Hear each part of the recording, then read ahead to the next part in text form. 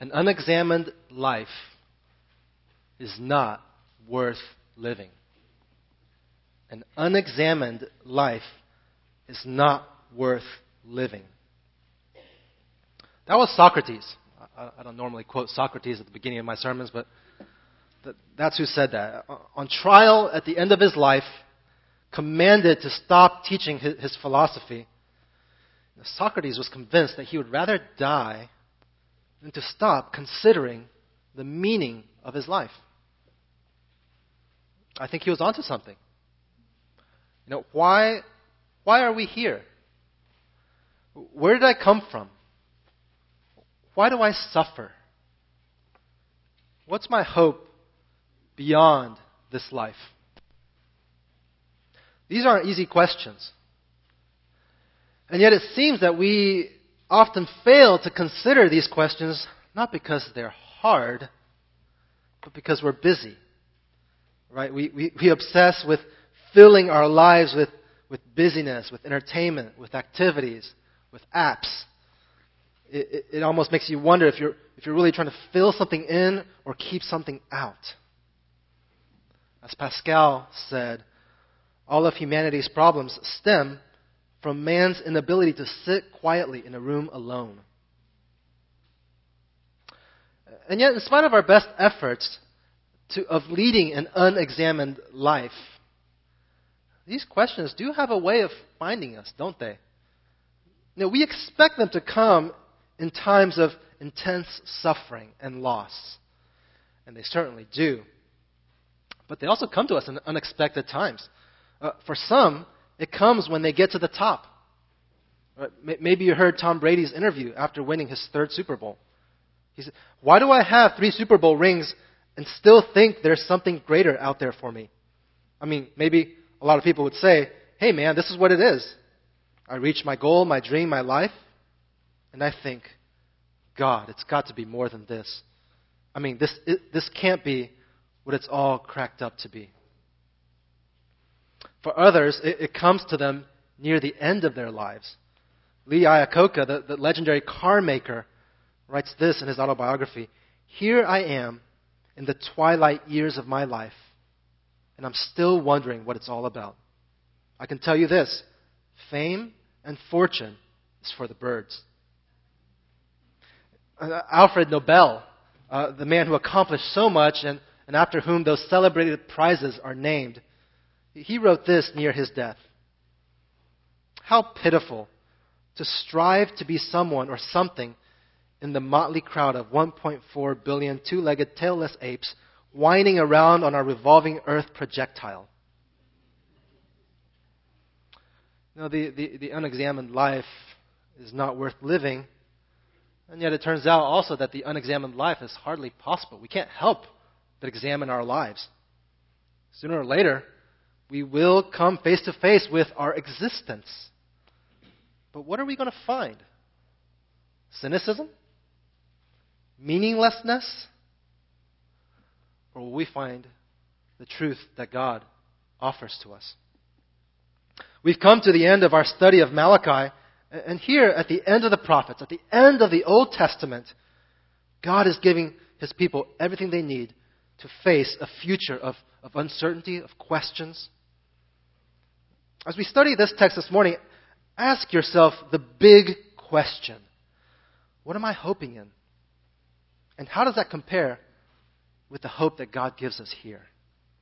All right, look with me in Malachi chapter 3, beginning in verse 13. Malachi 3, beginning in verse 13. Page 1490 in the Pew Bibles.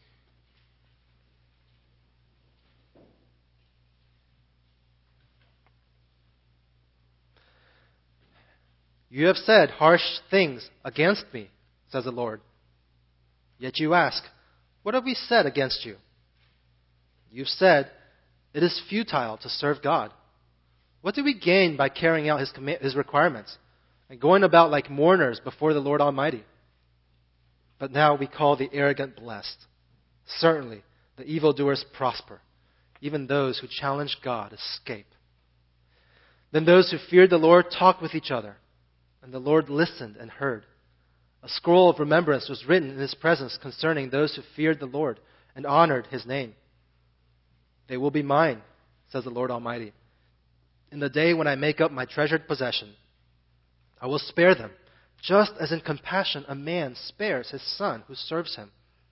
And you will again see the distinction between the righteous and the wicked, between those who serve God and those who do not.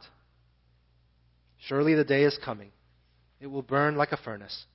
All the arrogant and every evildoer will be stubble, and that day that is coming will set them on fire, says the Lord Almighty. Not a root or a branch will be left to them. But for you, who revere my name, the Son of Righteousness will rise with healing in its wings. And you will go out and leap like calves released from the stall. Then you will trample down the wicked. There will be ashes under the soles of your feet on the day when I do these things, says the Lord Almighty. Remember the law of my servant Moses, the decrees and laws I gave him at Horeb for all Israel. See, I will send you the prophet Elijah before that great and dreadful day of the Lord comes. He will turn the hearts of the fathers to their children, and the hearts of the children to their fathers. Or else I will come and strike the land with a curse. Israel's situation at the time of this letter was pretty grim. Remember, God had brought them back to the promised land after a long exile, but they're still not free. No, this is the land that God had given them, but they live under the rule of a foreign king. It's as if you built your dream house, but then the bank forecloses on you, and you're kicked out. You finally get things together, you're able to move back into your home, except now you're paying a ridiculous rent in the home that you used to own. Right? That's what it's like for Israel. They're paying rent to live in the house, in the land that was supposed to be theirs. And as far as Israel can tell, there's no imaginable way out of this situation. They don't have an army. They don't have wealth. They don't have any political leverage. They're out of options. This oppression is going to continue forever unless God intervenes. I wonder if anyone here this morning feels that way about this world, about their lives. God, unless you act, things aren't going to change. Malachi has good news for us this morning. God will act. But will we put our hope in Him? I want you to use this text to examine yourself this morning. You know, as God exposes false hopes, and as God reveals our true hope, I want you to ask yourself 4 questions. And this is the outline of my sermon. 4 questions. Number 1, what beliefs am I basing my life on? What beliefs am I basing my life on? Number 2, does God notice how I live? Number 3, what happens after this life? And number 4, am I sure that hope will come? I pray that today would be one more step along a journey where you come to find true hope in the end. All right, so first, what beliefs am I basing my life on? Look again with me there in verse 13. You have said harsh things against me, says the Lord. Yet you ask, what have we said against you? You have said, it is futile to serve God. What do we gain by carrying out His requirements and going about like mourners before the Lord Almighty? But now we call the arrogant blessed. Certainly the evildoers prosper. And even those who challenge God escape. You know, we've been hearing God's case against Israel throughout this book.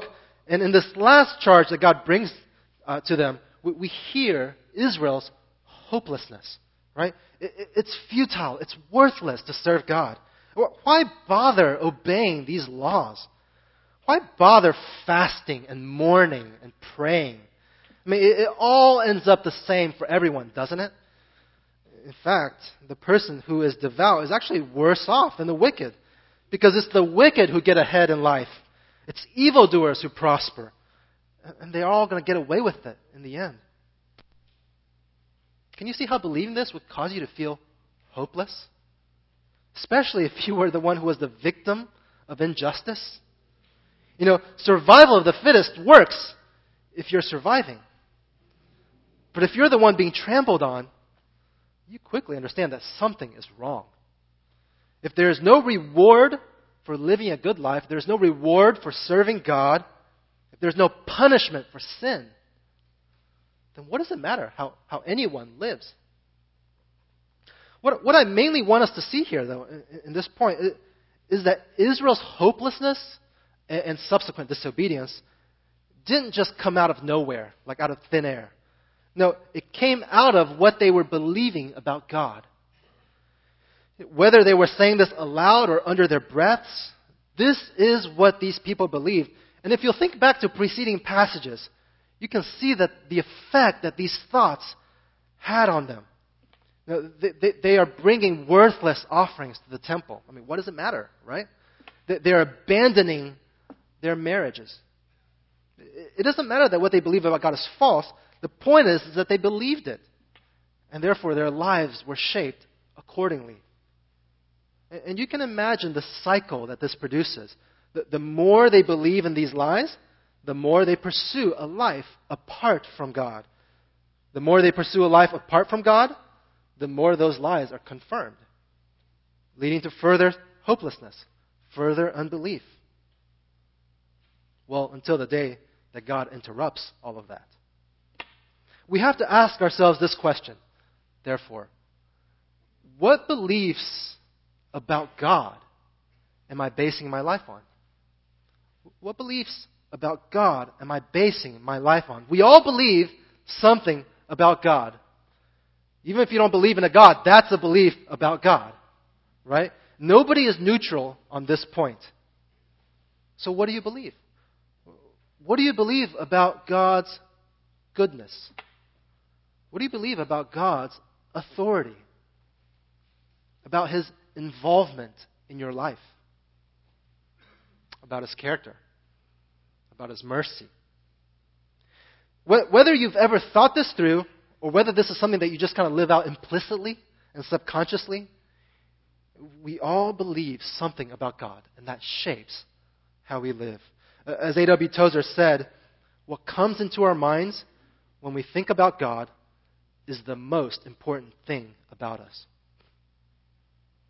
From the beginning, when we look at the storyline of Scripture, the battle for mankind has always been a battle for the mind, a battle for belief. Beginning there in Genesis 3, Satan comes to the woman and he whispers to her, "Did God really say?"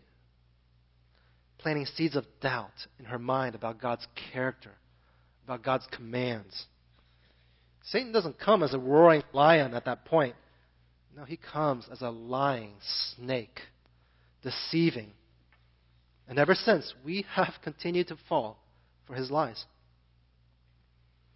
Every temptation that Satan brings into your life is connected to a lie about God that you're being tempted to believe.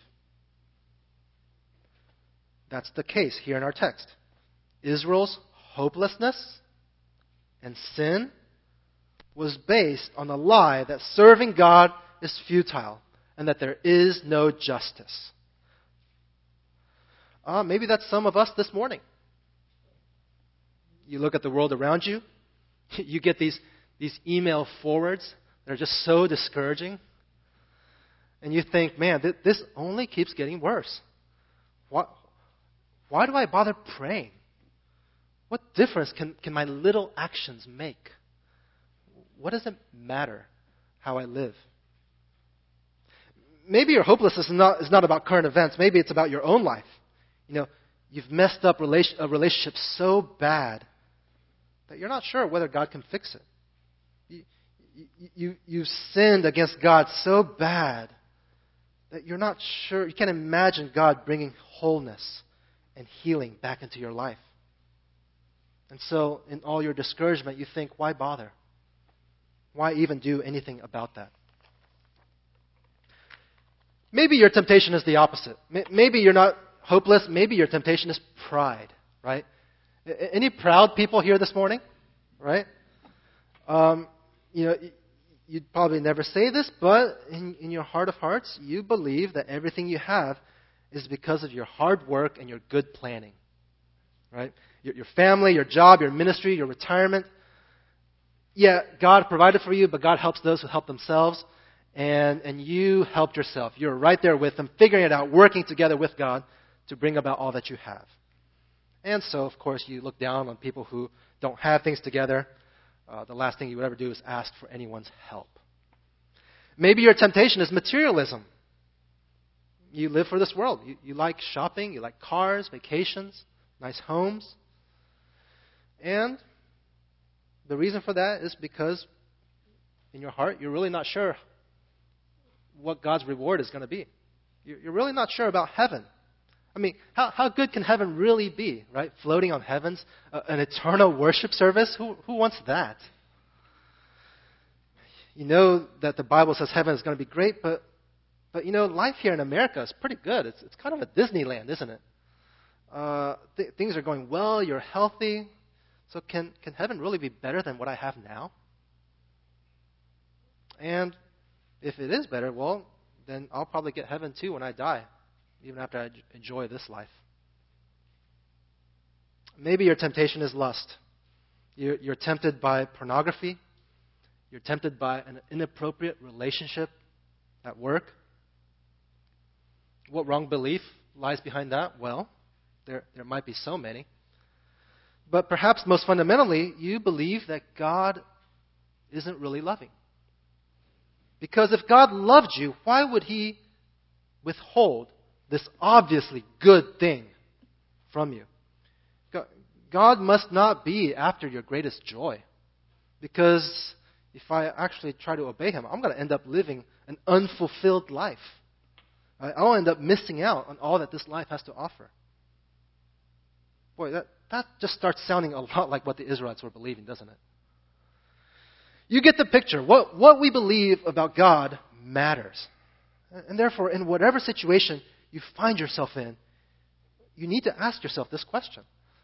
Trace your life all the way back to what you believe about God in that moment. It's not going to be obvious right away because these thoughts are so natural to us. We believe what we believe. Deception is subtle. But this is where we have to begin. This is where it's really helpful to have Christian friends who are close to you, who can ask you good questions and help you see yourself in the mirror of God's Word. If you're a non-Christian here today, so glad that you're here. So glad that you're here, particularly to hear this. I mean, I know that living here in the 21st century, it's not politically correct to talk like this. You tell someone that they have a wrong idea of God, and you're labeled as intolerant, right? Really fast. But that's only because we have bought into the presupposition that there is no absolute truth when it comes to matters of religion. Intolerance works in that setting. But we would never apply the label of intolerance when it comes to matters of our health or of science, right? We understand that it's not loving to allow someone in a drug addiction to continue thinking they have everything under control. Right? We know that it's not loving to allow parents to leave sick children untreated because they think that their superstition will magically heal them. No, we understand that when it comes to these issues, it doesn't matter how sincere people are.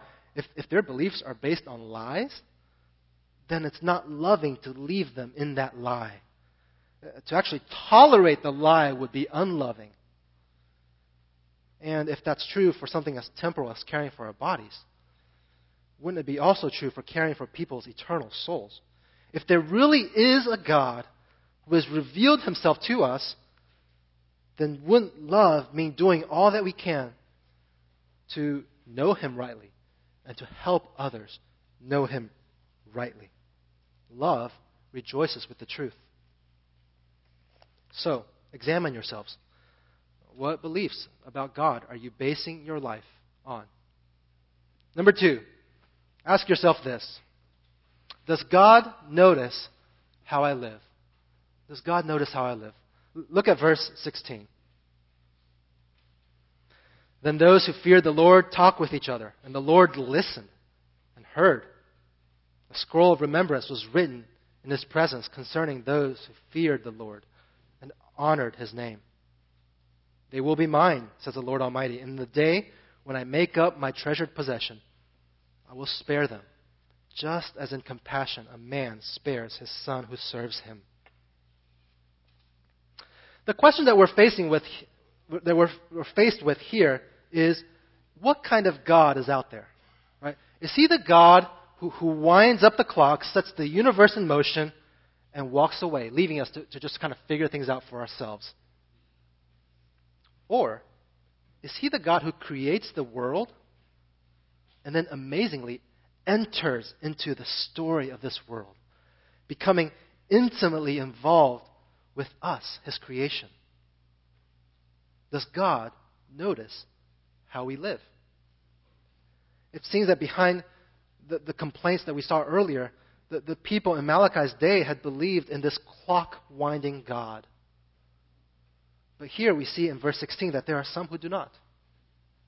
There are some who fear the Lord. And look at what they do. They come together. They talk to one another about God, about what it means to fear Him. They commit themselves to living that way. That's what this scroll of remembrance is. It's a covenant renewal ceremony. Similar to the lists of names that we see there in Ezra and Nehemiah, people here are writing their names down to commit themselves to fearing and obeying God once again. Side note, membership class coming up. If you've ever asked yourself, where is church membership in the Bible? This is not the church, but God-fearing Christians are writing names down in lists as a way to express their covenant with God. It sounds like church membership in some ways. All right, that's for free. All right. Notice, they do this, and God hears. God pays attention to them. He notices their commitment. He assures them of His love. Even though verse 17 is looking to the future, this assurance is meant to encourage them now, in the present. It's not like if you keep up the good work, then I'll love you on that day. No, even now they're to believe that God has noticed their obedience and that He loves them. And He looks forward to the day when He will receive them as His sons and daughters. Here in this text is God's gracious preservation of a remnant within Israel. Throughout redemptive history, there have been times when darkness reigned, when truth was just a flicker.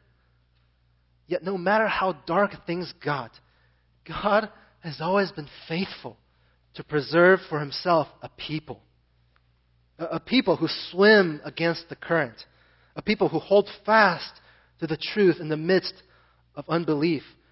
What we need to understand is that while we live in a fallen world, fearing God will always happen in the context of unbelief. There will never be an age where fearing God is easy, where it's like the popular thing to do. And yet God is faithful to always preserve a people for Himself. I want you particularly to notice what this looks like. Notice what these people do. They talk to one another. They don't just stay at home and watch TV preachers.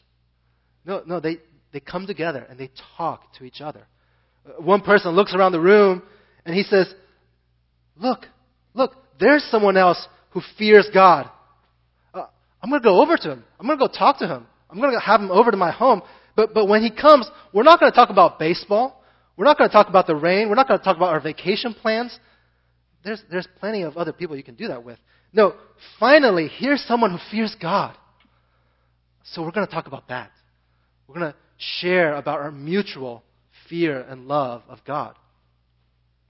It wasn't enough just to hear Malachi deliver God's word. No, now they wanted to make a point of it to talk about it to each other and to encourage one another in it. Eventually, a small community forms around that practice, about their mutual fear of God. And so they covenant together to support one another and to hold fast to one another in this. Isn't this a picture of, again, what we're supposed to be about as a local church? I mean, here we are in Portland, Oregon. I don't know if you've noticed, there are not many Christians in this city. You're surrounded by non-Christians at work, in the marketplace, in your neighborhoods, in your schools, and they're nice people. They're kind people. You can talk about all kinds of things with them. But now you're at church, and you're with your fellow brothers and sisters in Christ. These are Christians. So why would you only talk about those things again? Why wouldn't you take advantage of your mutual relationship with God? And of course, don't limit yourself to Sundays. Find a way to get together with people from the church during the week, at least once a week. I don't say this to put another burden on you. No, I say this for your own good. This is what we need. We need encouragement. We need fellowship. This could be a small group. This could be a weekday Bible study. This could be having people over to your home to talk about the sermon. This could be simply finding someone who works near you and getting together for lunch to pray together. I'm not saying you have to be weird about it, okay? It's not like every passing conversation with a Christian needs to turn into a 30-minute prayer meeting. But if you don't have anyone that you can fellowship with during the week, I think you're missing out. Can you think of one person here at Hinson that you could intentionally pursue in order to have this kind of intentional conversation during the week? If you're unsure of what that looks like, boy, talk to any one of the elders. We would love to help you think through what that looks like. It's, in this passage, it's this kind of intentional, interactive, committed life that attracts God's attention. But of course, the truth is that God sees everything, right? In fact, God noticed everything that was said about him in the previous few verses. God sees everything. He is not the distant God. This is where Christians get the old idea of coram Deo, of living one's entire life in the face of God. It's to live with the understanding that whatever we are doing, wherever we are doing it, we are acting, we are speaking, we are thinking under the gaze of God. It's to live with an acute awareness that God is sovereign over our lives and that we exist not by our own autonomy, but under His kingship. It's living a life of integrity, of honor, of wholeness that finds its unity and coherency in God. Not out of fear of punishment, but out of adoration and gratitude to a God who has loved us and spared us. The opposite of this is when we compartmentalize our lives. Why are we so good at dividing our lives into the religious and the non-religious? Why? Really? Well, it's because we like to be in charge. God, you can have this, but not that. God, you can have my entire life, except for this little thing right here in my back pocket. Friends, either all of life is religious or none of it is. Either God notices how we live or He doesn't. What this means is that we have to stop thinking that Monday through Saturday is my secular life and Sunday is my religious life. I understand that there are things that we do that are particularly focused on spreading the gospel, and that's important. We don't want to lose that. But there's also a sense in which a person fulfilling their vocation as a lawyer, as a homemaker, as a contractor, is every bit as religious as the pastor who gets up to preach on Sunday morning. Because in all that we do before the face of God. In church or out of church, before people or alone.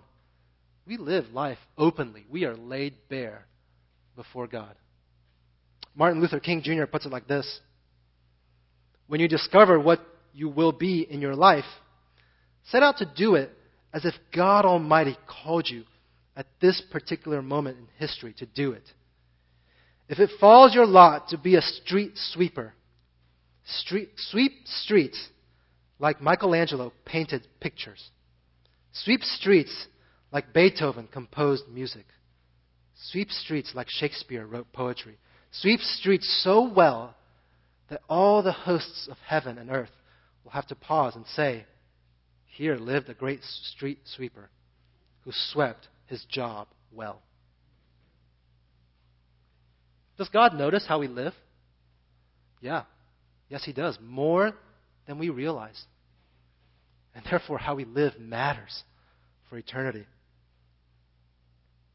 Number 3, to examine our life, you have to ask a question. This is really important. You have to ask this question.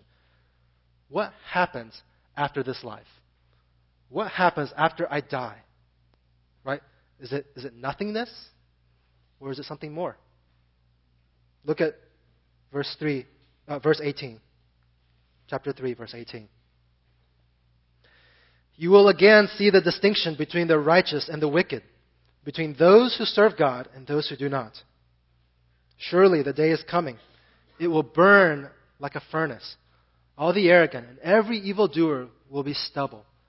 And that day that is coming will set them on fire, says the Lord Almighty. Not a root or a branch will be left to them. But for you who revere my name, the Son of Righteousness will rise with healing in its wings. And you will go out and leap like calves released from the stall. Then you will trample down the wicked. There will be ashes under the soles of your feet on the day when I do these things, says the Lord Almighty. You know, we live in a world where thou shalt not judge has become the 11th commandment. There are people today who would consider judging evil worse than doing evil. Yet for all of our opposition to judging, there are times when we come face to face with raw, naked evil. I don't have to take the time to list those examples. If you've encountered it, you know it. And if you haven't yet, you will one day. And in that moment, when we encounter evil, all of our relativism, all of our non-judgmentalism, it counts for nothing. Instinctively, intuitively, we cry out for justice. We are ready to condemn evil unconditionally. As Os Guinness says, the atheist who lets fly, God damn it, in the face of clear evil is right, not wrong. In spite of our discomfort with judgment, the question of what happens after this life is a question that defines our hope. Will there be justice in the end? True justice. Justice that is not left to the hands of corrupt men, but justice that is administered by a good and wise and righteous king. Or will the silence of eternity simply be an unending continuation of the injustices of this life? Well, the Bible has a clear answer. There will be judgment by God on all people. And according to this passage, it's very clear what the purpose of that judgment will be.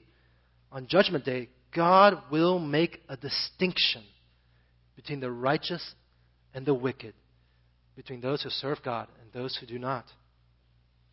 Hinson's own statement of faith puts it like this: we believe in the bodily resurrection of the just and unjust, the eternal blessedness of the saved, and the eternal punishment of the lost.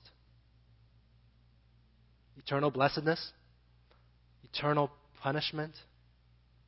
This is what Scripture teaches. But we shouldn't miss the rich imagery that Malachi gives us here. Imagine a prairie in the middle of summer. It hasn't rained for weeks. The grass and the leaves are dry. The ground is covered with tinder. And the sun is rising in the sky. It's going to be a hot day. Suddenly, something catches a reflection and a blaze starts. Pretty soon the entire field is devastated by the fire until nothing is left. But now imagine another prairie. It's been a dark, cold season. These calves have borne the winds and the rains all night long. But now, a new day is dawning. The sun rises in the sky, bringing warmth and life in its rays. And before long, the sky is swept clear. It's a beautiful and glorious day. And these calves, now filled with life and strength, they rise to their feet and they leap for joy. And they even leap over to that other prairie where all they find is ashes. You see what's happening here? On that day, the arrival of the same God will mean destruction for some, but life for others. The distinction couldn't be more clear. Burned, devastated leaves versus calves brought to life, leaping for joy. You know, what we see here in this text are images. We're not to take this literally. Will there be a literal furnace?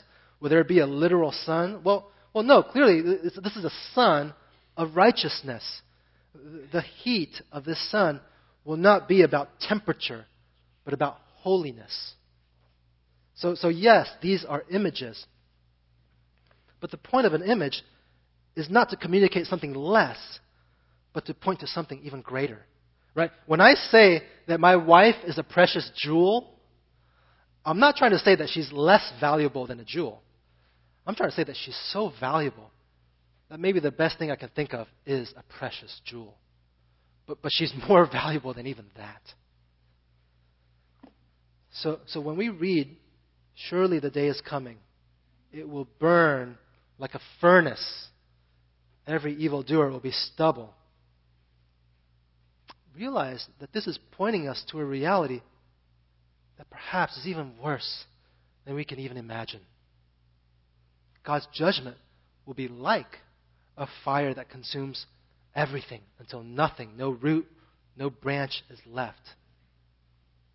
But what is it really going to be like? And yet, for those who revere His name, there will be healing, there will be life, there will be leaping for joy. This also is an exuberance, a vitality, a joy that we can't even begin to imagine. Again, I understand that this talk of heaven and hell, of judgment, goes against all the political correctness of our day. And let me assure you, if you're fearful of talking about this, that this is nothing new. This is not unique to our modern age. People have always found God's judgment offensive. But what's the alternative, right? If you say that there is no judgment, then what kind of world does that leave you with? You're right back to the hopelessness of verses 14 and 15. Is that better? Or more importantly, is that even true? You know, the Bible gives us this picture of the day of the Lord, and in our sin, we shrink back. And there's the irony. For us to complain about the coming judgment is like a criminal complaining about his sentence.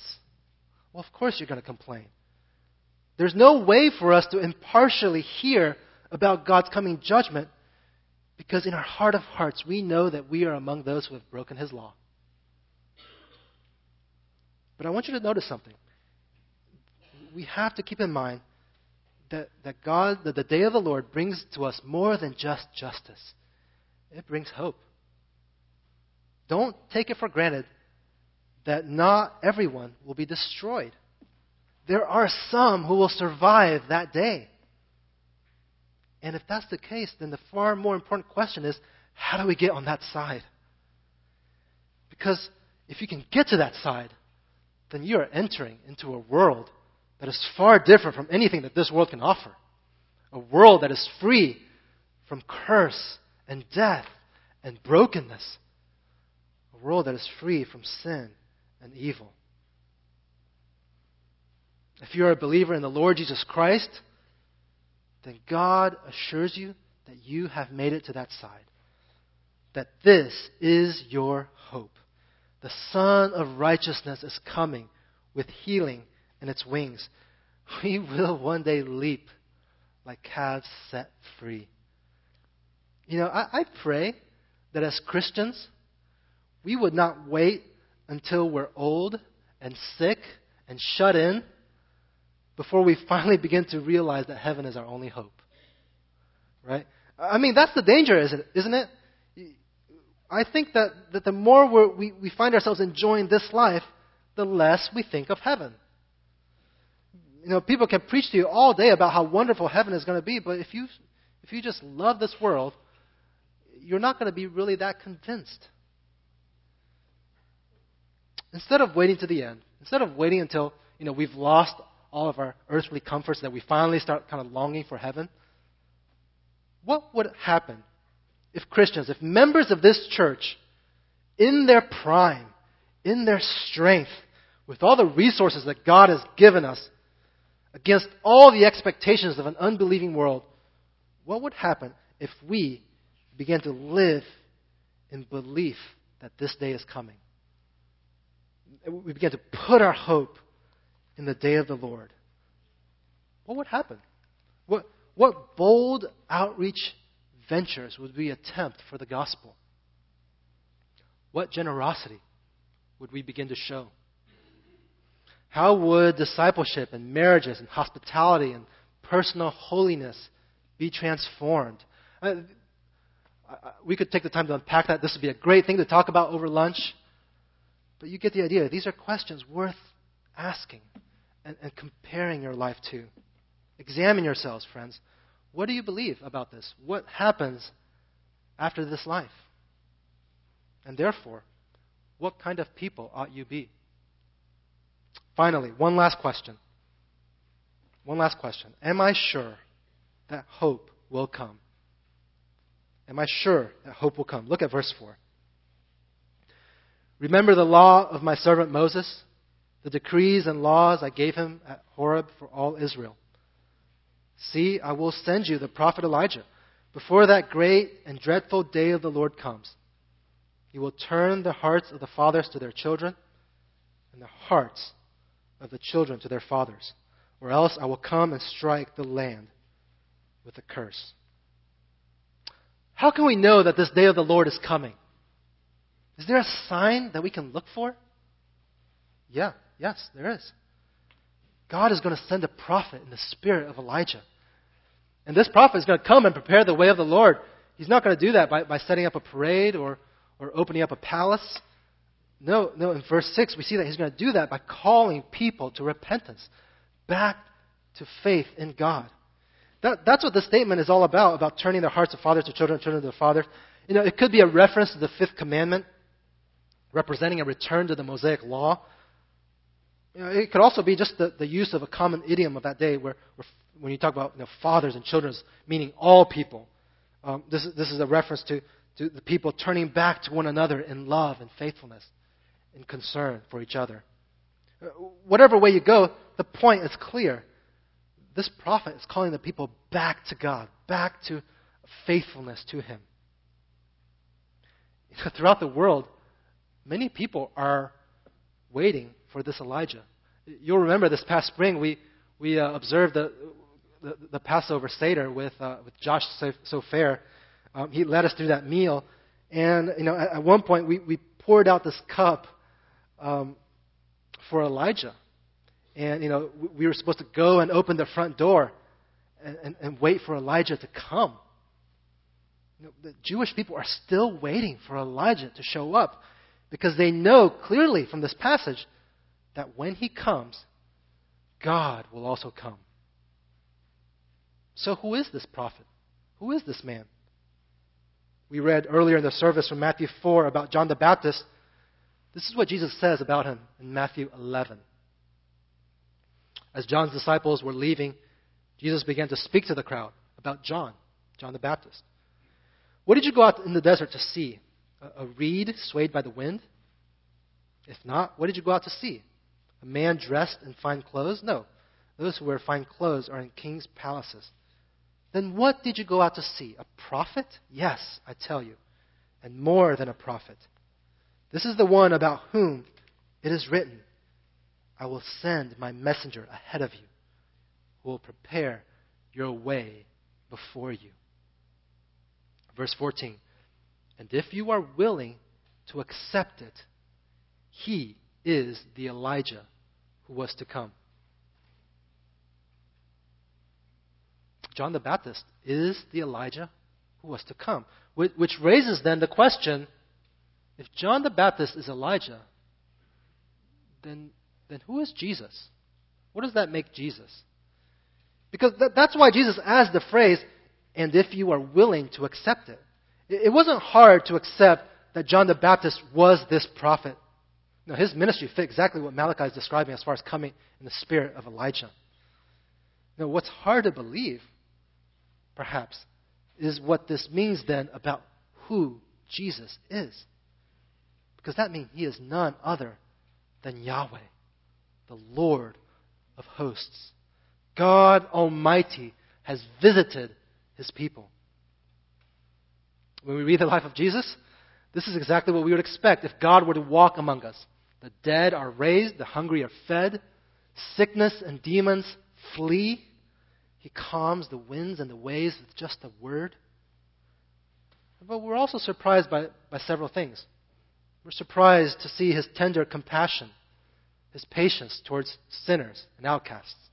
We're surprised by his radical teaching. We're surprised by his humility, his poverty. Most of all, we're surprised to see him suffer. Jesus, at the end of his life, is arrested. He's tortured. He's condemned. And he's crucified. What happened to the day of the Lord? Wasn't it supposed to be evildoers who are condemned? So what in the world is God doing on a cross? There on the cross, Jesus is alone. He's forsaken. He's cursed. And he dies. Darkness covers the land. It would seem that the day of the Lord didn't bring any hope. No, it only brought more death and sin. What does it all mean? But 3 days later, on that first Easter morning, the stone is rolled away, and the Son of Righteousness is raised. What does it all mean? With the arrival of John the Baptist, just as Malachi prophesied, the day of the Lord had come. But it did not come upon us. No, it came upon Jesus Christ. The day of the Lord was brought forward in history to a cross on a hill outside of Jerusalem 2,000 years ago. The wrath of God against sin was poured out on Jesus Christ, not for his sins, but for the sins of his people.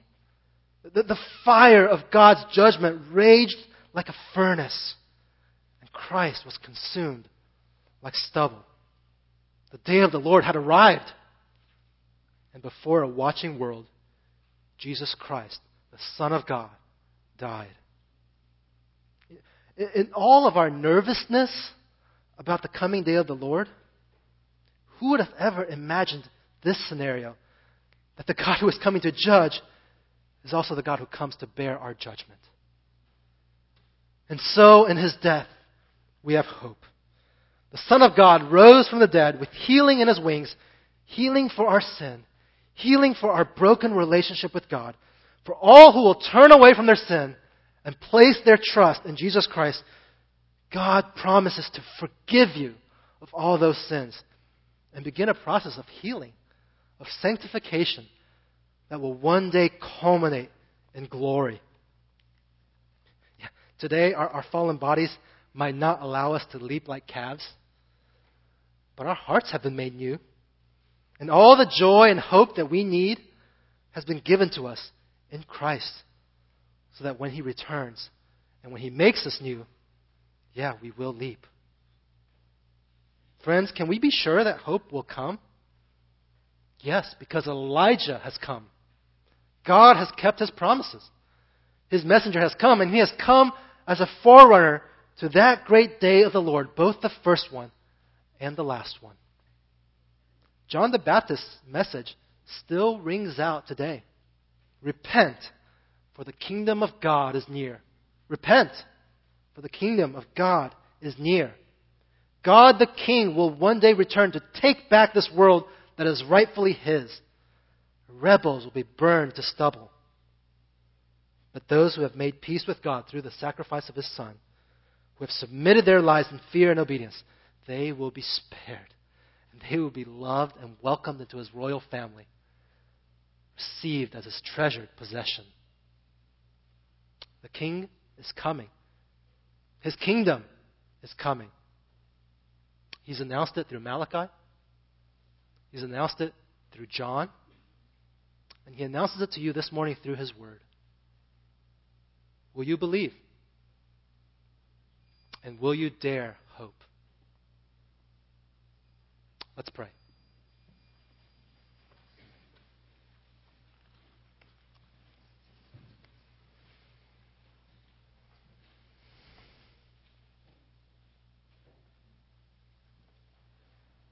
Our Heavenly Father, our trust is not in this life. This life will soon come to an end. We will arrive on that day and we will wonder at our own foolishness for having put so much stock into this life, into this world. Oh God, we acknowledge, we believe now that You are coming back and that sin will be defeated and destroyed and that Your people will be saved. So God, help us to order our lives accordingly. Help us to live according to that belief. Thank You for telling us that this is coming. And we pray that those of us here would respond in faith. We pray this in Christ's name. Amen.